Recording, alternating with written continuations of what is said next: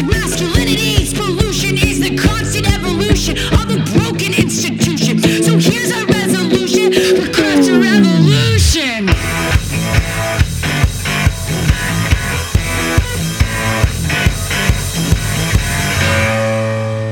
Crafting a revolution.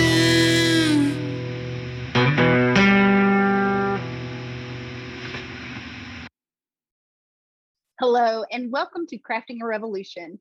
I'm your co-host, Katie Thompson. Here we share interviews with female and non-binary makers of all kinds from all over the world.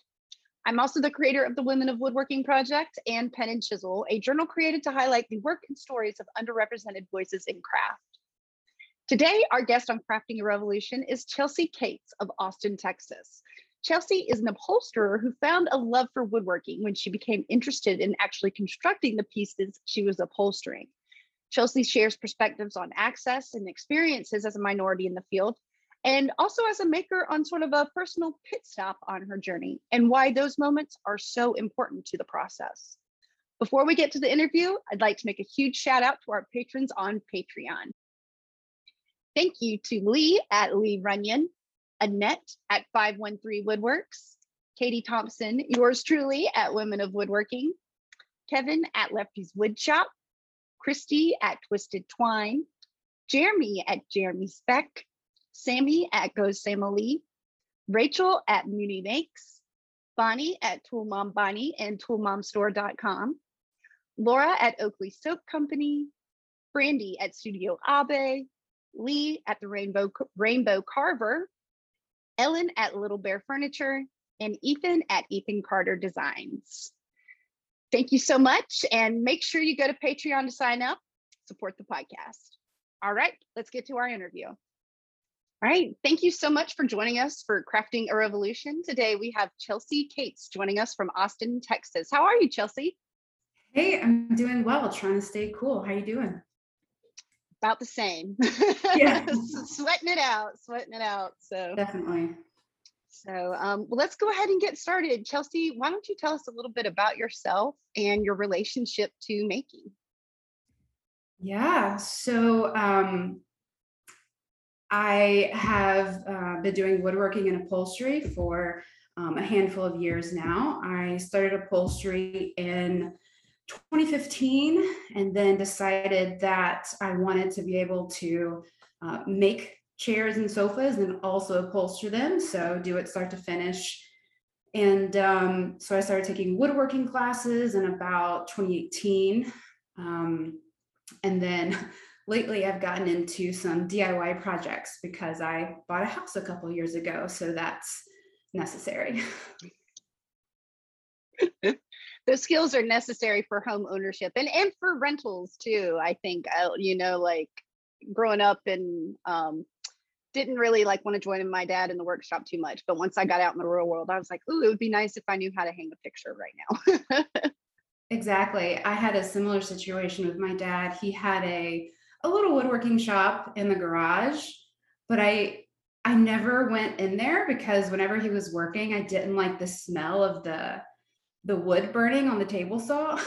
And so I always left and went back into the house. That's funny because that's like the best part to me. I'm like, yes, I can almost like identify what's being cut now because I like it, which is probably not healthy. I say that in a global airborne pandemic, but it's a fun game. I play that too. Well, awesome. Well, how did you originally get into upholstery? It's really interesting to hear someone come to woodworking from that direction because I often hear woodworkers saying I've got to learn how to upholster, so it's neat to hear you come from that direction. Yeah. So in high school we took a career aptitude test. I think it was like 10th grade, maybe 11th, and we got the results and all my friends got a couple options, accountant, teacher, whatever. I got one option and it was upholsterer. I was so disappointed. Like, what is this? And so that's how I learned what upholstery was. And I forgot about it. And then, so 2015, I was speaking with a really creative coworker and I just said, I need I need a creative outlet. I'm working, I'm bored. I just need some fun, And I told him the story about the career aptitude test. And then he said, so I actually just saw an ad on Craigslist for an upholstery apprentice in a town just outside of Austin. I got the job because I could do a little bit of sewing. And then I just kept taking classes and picking up gigs and learning from makers here in Austin. That is incredible. I love that story. Upholsterer. I'm on this career? This test here. I know.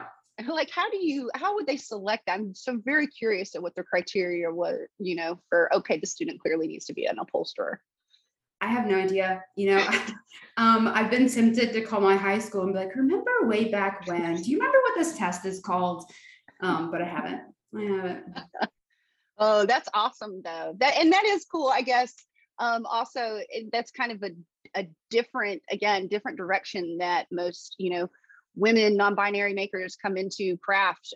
Normally it's kind of not a career, not a job or a trade like suited for us, at a younger age. So that's kind of cool actually that you got that on your test. I like that. Yeah, it took over 10 years to explore it, but it ended up being helpful and I love it now. So cool. And upholstery itself is such a fascinating craft and really an art, and to think about the different types of fabrics and things. What would you say has probably been your most interesting upholstery project to date? I'm thinking of two. One was several years ago, my dad and I built a bed frame. And I had some leftover lumber. And so I got a chair that needed some TLC off of Craigslist, I think it was. And it had some water damage on the legs. And so I replaced the legs with that matching lumber. And then I decided that I was going to try using a velvet fabric for the first time. I had no idea how slippery it was going to be. And so I had to learn how to sew the velvet fabric. And so that was a learning moment. But more recently, I built myself a sofa. And so that was my first project from truly beginning to end. So I took a class at the local community college on, I took several woodworking classes there, a textiles class, and then also that class on how to use the app called SketchUp. And so I took that class so that I could build the sofa and not just do it willy-nilly and hope it works out. But that was about a six-month project that I just did on the weekends. And that was the biggest upholstery project. That is so cool. Yeah, it was fun. It was frustrating at times, but now it's worth it. So did you use velvet again on this project? Or did you use a different type of fabric? No, I'm gonna avoid velvet as much as I can. But no, I just used some like a cotton blend fabric. Very nice. Very nice. Well, congratulations. That's a huge moment, honestly, It was. Yeah. And in the past couple of years, I've had these moments where I impress myself with what I've done. I'm like, oh, I kind of know that looks like a professional job. That's great. Did I do that? Right. Kind of looking around like, exactly. Oh yeah, and that's a large piece. There's a lot of skill, I'm sure, that goes into that, many different techniques. Wow, what a challenge. And I love that. And that, to me, that says a lot about, who you are as a maker, and, kind of a lot about your foundation, and maybe a little bit about where you'd like to go, with your upholstery experience and now woodworking. What are you working on at the moment, and where do you think that's going to lead you in the future? Currently, I'm not working on anything. I just finished a project with my dad again. He's been very helpful. He lives in Tennessee, but he's come down to Austin quite a bit. And so we made these floating shells, which sounds not pretty simple, but things typically don't end up being that simple. But we spent quite a bit of time doing that. We cut into the sheetrock to install the hardware, and I tried many different stains to find the exact right finish. And so that was a bit of a long project. And then I've been traveling and working, so I'm taking a pause, but I want to build a sideboard for my dining room. So I've been looking for just the right one online. So maybe I could save myself some time, maybe some money, but I can't find the right one. And so I'm gonna have to do it myself. There you go. And you can, if you can build a sofa, I think a sideboard is definitely within your wheelhouse. And again, another like super exciting and ambitious project to work on. Yeah, that'll take a while. I can do the wood parts. It's the hardware that is the hardest part for me right now. Absolutely. I was having this conversation earlier about, like a student was, trying to build casework and getting doors to fit and things like that. It's so finicky and hardware. You think, oh, I'll just slap it on there. No, it's never that simple. You're absolutely right. Anytime you think a project is going to be simple, then you just jinxed yourself. Right. And then with the sideboard and cabinet doors, the gaps will be uneven if you don't get the hardware perfect or get the right kind of hardware that you can adjust. So yeah, after you work so hard, Right. Yeah. Yeah, those little details really, really matter. So, and again, like there's just so many complexities to the little piece and little adjustments and things like that can take a lot of time. But you're right, that's what takes a piece, that's what really finishes it, and you can sit back and look at it as like a job well done. Everything is where it needs to be. And again, with your background in upholstery, I imagine you have a pretty good attention to detail. So yeah, that's a must. So my dad was down and we were working on some just general carpentry around the house. And he had to tell me a few times, listen, we're not building, we're not doing dovetails here. You can relax. We don't have to get within 1/16 of, these measurements. Like just chill out. It'll be fine. I'm like, okay, you're right. It's okay. Yeah, that's definitely sounds like I'm talking to my husband. Like everything he does, he wants to do the dovetails. He wants to, just because he can, and it's fun. And it's like, we really need kitchen countertops or whatever it is at the time. Right. So Yeah. oh, well, awesome. Well, sounds like you've been in Austin for a number of years. There is a huge, craft makers community down there. What has your experience been like in that community? That there are a lot of makers and they all kind of know each other for the most part. And so it really does feel like a community. I've worked with several incredible makers here in Austin. So I worked for an upholsterer. Her name is Kim Smith. She has an upholstery shop called Rainwares. You should definitely check her out. She's on Instagram. And then Adrienne Romine with Half Halt. Her whole team is incredible, so much fun, very talented. And then Daniel Morrison, the founder of Yucca Stuff.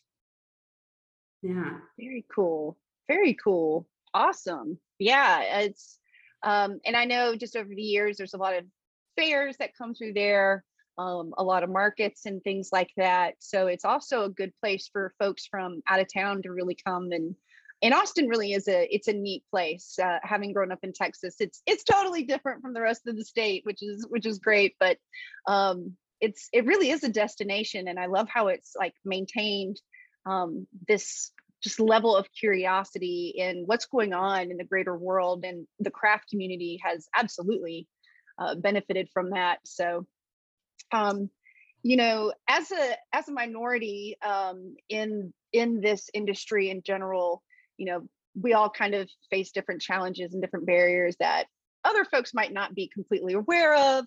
What are some challenges that you have faced, in upholstery craft making, as a minority in the field? I've worked mostly with women makers. And so that's been great to have that many options here in Austin. They're great mentors, they're great examples. They've navigated being women makers really well.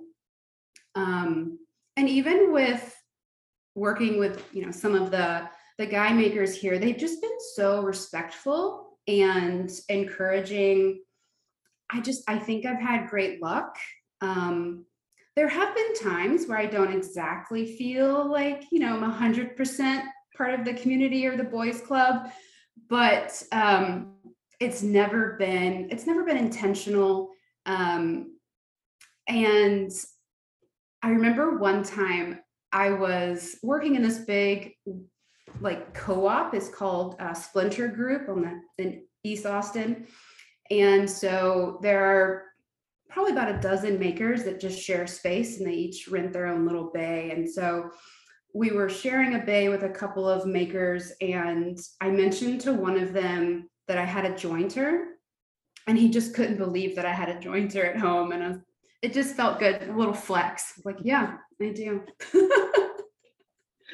Oh, I love that. Yeah. And I ask, not to get too political with things, but I live in South Carolina, very, very red state, very conservative. Texas is also that way. And I see a lot of parallels in Charleston and Austin being, cosmopolitan, kind of almost very blue liberal areas compared to the sea of red they're surrounded by. So I love to hear that that's your experience, because other women in Austin have had the same experience too. Amanda Russell, who's an apprentice with Philip Morley and teaches at the Austin School of Fine Furniture. She is just an A+ human, and it makes me happy to hear. I hope that we'll get to a point where people will say, "Well, I've been lucky, to not have experienced so much." I would love for that to become the norm. And I've had a very similar experience myself here in Charleston. It probably helps that my husband, is there to help guide me through. Probably not a whole lot of comments were thrown my way that maybe other people had to deal with. But that is really encouraging. And I'm glad to hear that the community has been so inclusive in Austin, and that it's continuing to thrive. Yeah. And I love Philip Morley. I took my level 3 woodworking class at Austin Community College was with him. And so when I took that first woodworking class, level 1, the instructor told us about Philip, and I was like, I'm going to take his class. And so I drove probably 45 minutes each way to a different campus so that I could attend his class. And it was great. At the end of the semester, so I was working full time, and then I drove, pretty far to get to his class at night. I was exhausted every day, but man, I tried. I wanted to get as much as I could out of that class. And so at the end of the semester, I hadn't finished our final project. And I was so tired. I was like, this was a great class, but I got to go home and go to sleep. And he just looked at me and said, "You make me doubt my abilities as a teacher." Because I had lollygagged, like everyone else had finished, and we giggled about it. It was in good fun. It was fine, but it did light a fire under me to focus and try my hardest. And so it's been a good lesson. He's definitely the type to say that too, but yes. I mean, it's that honesty and that truthfulness, and a very genuine type of personality. I think that he really draws people in with that. And I know he's not the only teacher that has probably felt that way, and you are not the only student, of course, that's ever not finished a project. I think that's Right. a big like dilemma between a lot of students and their teachers, especially when you get towards the end of the year. You've had this enthusiasm and you've been, busting it for so long, and you're like, I'm almost there, and you're like, I just need a nap. You know? Yeah. So I think also though that it's important for teachers and even for students not to focus on, oh, I didn't finish that one project and that intensive that time, and get really hung up on that. It really is, to me at least, about the long game, about what you take with you and what you build after Mhm. that. So and maybe it's just someone that perpetually doesn't finish her own projects, endorsing that.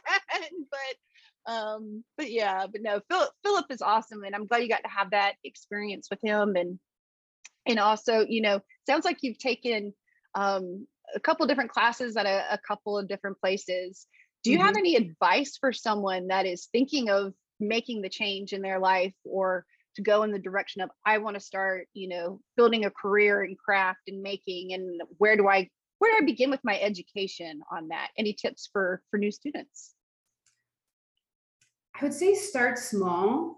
So I lived in a studio apartment and I did a couple of little, woodworking projects by hand and then did some sewing. And then I just looked for classes. And I'm lucky that here in Austin, we have a lot. Um, we mentioned Philip, and he's leading several classes at the Austin School of Furniture. And, there are plenty of classes online, and network.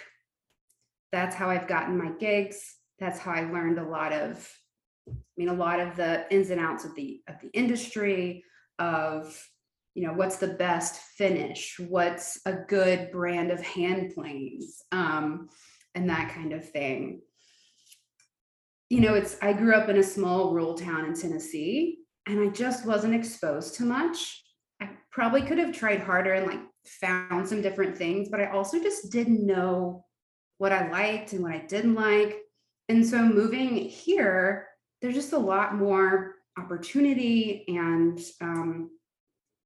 things to explore. So yeah, start online and then maybe go from there.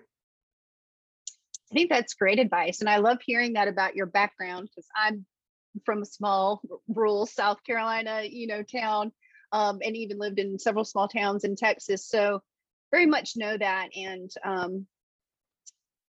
I remember growing up, wanting to create, wanting to make, wanting to just be creative. And it was hard because I remember feeling that confusion, especially when I was going to college. And it's like, what do I like? I don't even know. Right. I don't even know what's out there. So I agree. I think it's great advice to start small, but to start exposing yourself to things. And what a time to be alive. We say that all the time on Twitter. That's like kind of a trope on there. But truly, for artists and makers, before it used to be you had to move to the big city, you had to move to New York, you had to move to one of those areas to even have a career. And how technology and the internet has opened up possibilities, not just for learning, but for really truly having a career in networking and building.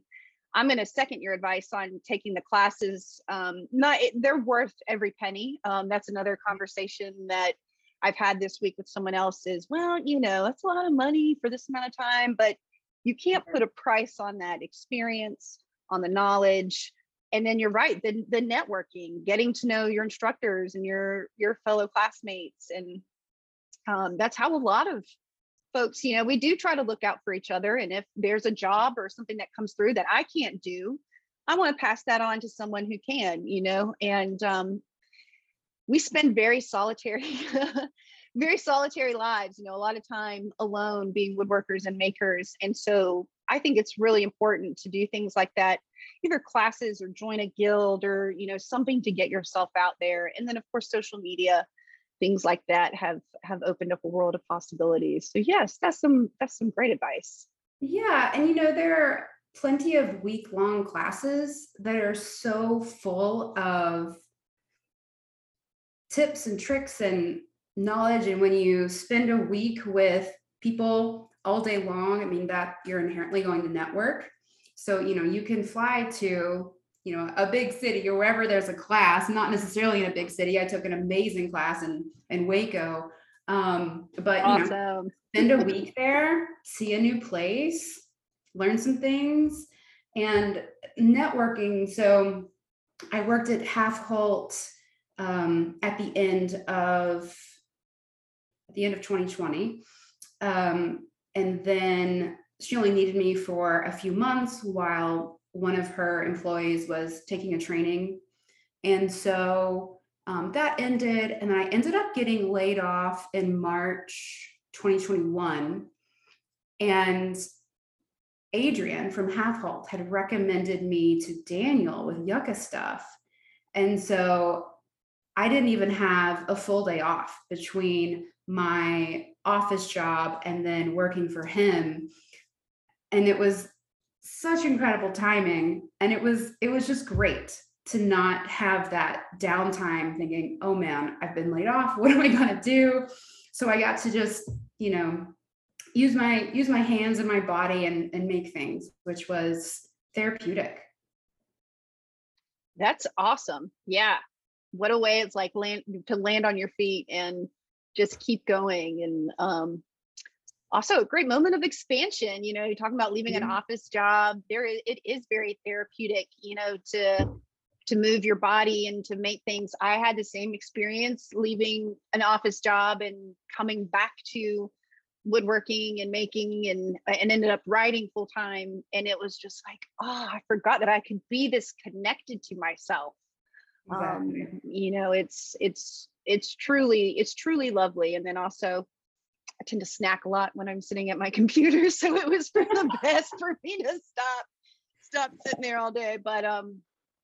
But no, it's a great way to live. It's very fulfilling, not just physically, but also mentally. And for people that are very, I guess, logic minded, love to build things, that sort of thing. It fulfills you in a way that there's not a whole lot of things out there that can. And, especially those of us that like to build or take things apart and see how things work. Not all of us can have a garage and tinker on old cars all day. Woodworking is becoming a much more accessible, trade and form of craft for everyone. I love seeing what people are doing at maker spaces across the world. Across the world, actually. I've talked with folks in Mexico and over in the Netherlands that have maker spaces. So it really is this kind of global movement. And hopefully we're all moving here as a collective. We're starting to realize, hey, we can do a lot more when we work together, and there is enough room for everyone. So I love hearing that. Are you still working with Yucca Stuff, or are you on your own? No, I have another full-time office gig. And so when I was working with Daniel at Yucca Stuff, I got really into it. I was so excited.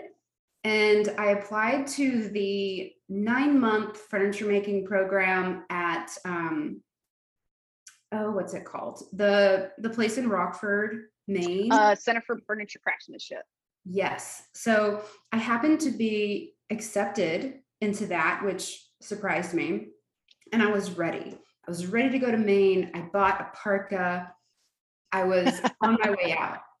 And I ended up getting this job that I had been wanting for years. Well, I can always go back and do this program. One day I might even have the money for it. And so I decided to keep this job and just make things for my house and make things for fun.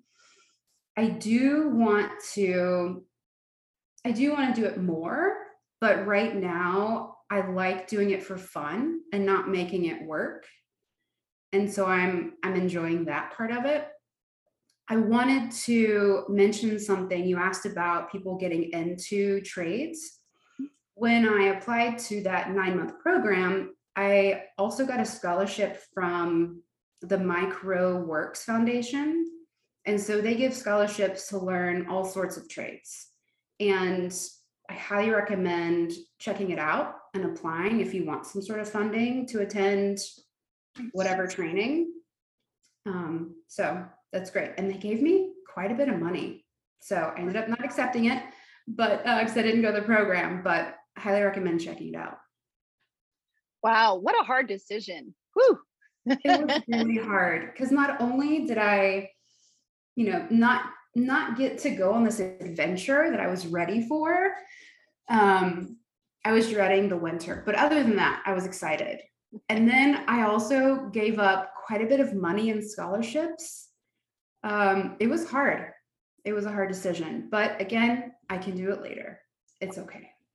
Absolutely. And you bring up a great point. I've been there myself, after spending a lot of time having to make for a living, having it be, I've got to have stuff for this show. I've got to have, this is how I pay my bills. It is nice now, to be mostly writing, interviewing, doing that sort of thing. And to be able, when I'm in the shop, I'm making things that I really want to make. Mm-hmm. It's not, is this going to sell? And even commissions and stuff like that. Sometimes it can feel very, it's, you're going to, forming somebody else's ideas, basically their preferences, and to be able to just make whatever you feel like making. I call it making bad art for me, because there's a lot of stuff I'm like, whoo, I'm glad I'm not trying to sell this. This is, what is this? But right. Yeah. I was excited about that 9-month program because I kept thinking, I'm going to be a real furniture maker. This is going to take, it's going to make me official. And then since I've made that sofa, I made those, worked with my dad on those floating shelves and a couple of other little projects. And I thought, well, actually, I'm already a real furniture maker. This just might, help me level up a little bit, or quite a bit. But absolutely. There's people that go to classes and intensives and will not make a sofa. So, hey, to each their own, Good point. Yeah. The school of life. Life. Yeah. And woodworking, well, a lot of trades and creative outlets do teach a lot of life lessons. I've tried to learn patience from woodworking, persistence. When I started, I would just jump in and not really do much planning and just hoping that it all worked out. Rarely did. So I've learned to enjoy that planning stage. It is fun to brainstorm and think about different ways to do things. And, but I hated that at first. I hated it. I like to move fast, get it done, appreciate the end result. But I have learned a lot of, just life lessons and focus, resilience, and accept that I might make really expensive mistakes. And it just is what it is. Yeah. And just you bring up such a great point of, the creative process itself. I ran into the same thing. I want to get it done. I want to see it so I can go on to the next thing. And it is just not that way with woodworking. And I still, try to fight and resist it. But even just in the creative process in general, I have recently discovered, how valuable taking that time away is, again, to just make what you want to make, or sketch, or plan. The planning part, that you cannot, that's definitely, I think, a hard thing for a lot of artisans in general, especially people that are trying to make a living off of this as a small business owner, completely underestimate how much planning and how important planning is.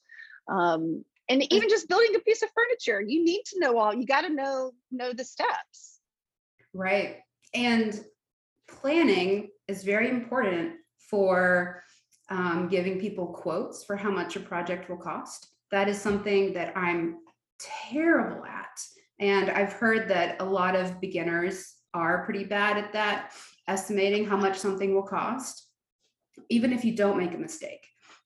So it's important to figure out every inch of foam you're going to need for a chair, what the current price of the lumber is. how much your finish is going to cost because they're expensive. So I've definitely lost some money on some projects. I think we all have, and you're right. They're expensive. I feel like there's no mistake that is less than like $100 and won't take like 2 days off of your schedule. Like it's always something like that.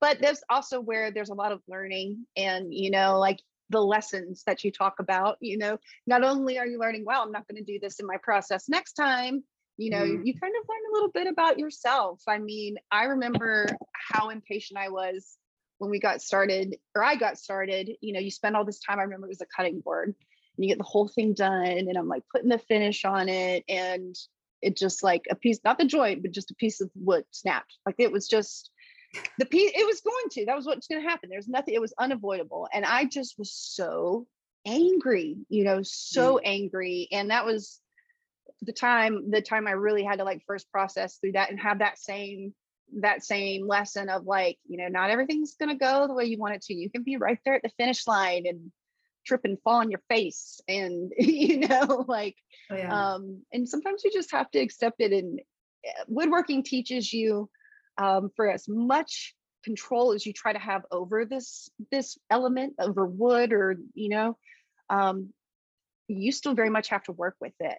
It's, if anything, it's running the show. You're just kind of working with it. So it's a very humbling material to work with. Very, yeah. In upholstery, because fabric, you can hide holes a little bit better. Interesting. Instead of with, an extra hole in a wooden piece of furniture, it's a little harder to hide. So upholstery is a little more forgiving, but woodworking, you really got to be diligent about what you're doing. I've heard a good quote that, you can like determine like the skill of a woodworker, not so much like on what they build, but like how they fix their mistakes. And it's so true. It's so true. Yeah. There's been many pieces where you're like, I'm like, oh, this is great. I love this little aspect. And they're like, oh, well, actually that split, or I had to do this, or, and it's like, Bob Ross, happy little accidents, but in the moment you're like, ah. So yeah, it's important to embrace those moments because sometimes they end up really bringing out the character of the piece, and sometimes they just end up on the scrap pile. Right. Some firewood. Oh goodness. Well, now that you've spent some time in multiple industries of craft, multiple areas, what are some things that you would like to see change moving forward for women, non-binary makers, minorities in the craft industry? What are some things you think the community would really benefit from as far as inclusion? Well, I was thinking just trade schools, just having access to training. Like I mentioned, Austin Community College has some great classes. They're fairly affordable. And I think in other parts of the world, it's just easier to get training for different trades. And I think just that alone would make a really big difference. Absolutely. Increasing access. And it's so wonderful to see initiatives like, Aspen Goal and the Chairmaker's Toolbox and scholarships and things like that, really removing some of these barriers. You mentioned earlier, scholarships. It's great that we're having more of them, but there's only so many. And I am always focused in thinking on ways that we can keep bringing people in that don't have, $20,000 to go and take a year off work and all of those. It's a very specific type of, person that is able to do that. And that's definitely something that I would like to see changed. And then of course, living in the rural South and seeing the arts slowly disappear, or not slowly, very quickly here.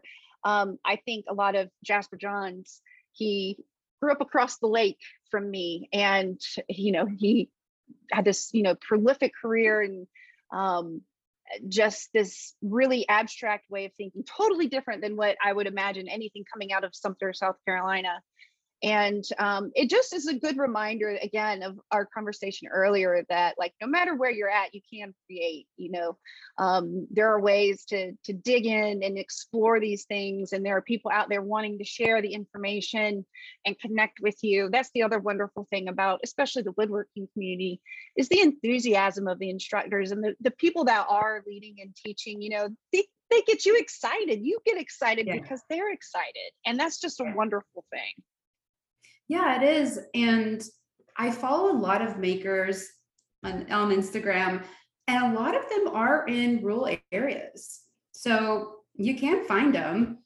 And also at work, a few years ago, we had an employee group of woodworkers. And so we got together once a month and just chatted about our shops and what projects. That's awesome. Yeah. So you can connect with your coworkers too. Absolutely. I'm hoping that, especially over the last decade, with this huge resurgence of focus on making, really expanding beyond the studio furniture realm of things. Woodworking can be fine art, it can be contemporary craft, it can also be DIY, smaller objects, more of the makers focused approach to things. And it's an exciting time. And I'm really glad that you're a part of it. And thank you so much for spending this time speaking with me. Before we go, what's next for you? You say you've got an office job. Are you just enjoying the space right now, or do you have any creative plans? Currently, my creative plans are to just furnish my house. Maybe screen in my porch, little DIY project here and there. I don't have grand plans for jumping into furniture making full time. I want to do it eventually. I do have an LLC. Technically, I got really excited a couple of years ago and then just haven't done anything with it. Hey, you've got it. Technically, I've got it. And I have an Instagram page or account. It's Lady Garage 512. It's a little sparse right now, again, because I'm doing it part-time, but it's got a few of my projects on there. And so hopefully there will be more and more to show. Wonderful. Awesome. And thanks for showing, telling us where we can find more of you and follow your journey. And thank you again for sitting down and sharing with me. And I just want to say, I'm really glad that you reached out and wanted to share, because a lot of makers in different various, points of their journey, they might feel like, oh, I don't have anything to say. I don't have anything to share. I'm not making right now. But it's so important to share perspectives like yours, because life goes up and down. I compare it to a wave, and there are some moments where the healthiest, best thing is to step out, or to take a step back, or change your perspective. But it doesn't make you any less of a member of this community. It doesn't make your perspective any less important.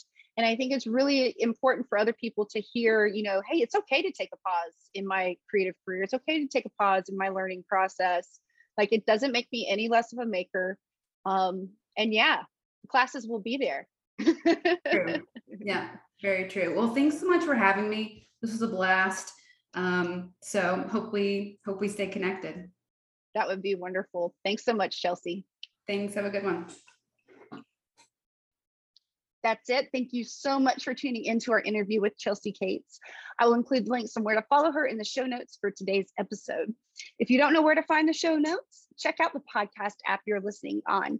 In the podcast description, there should be links there, or you can find it in the description box down below on YouTube, or you can head to freemanfurnishings.com/podcast and find this week's episode and past episodes and links there too. Be sure to follow along on Instagram at Crafting a Revolution, and yours truly at Women of Woodworking.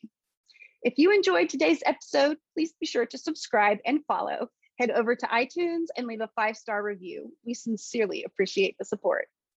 Thank you again for tuning in. Let's go craft a revolution. She, her, smarter than they got something they wanna say. Solution for the toxic masculinity. Pollution is the constant evolution of the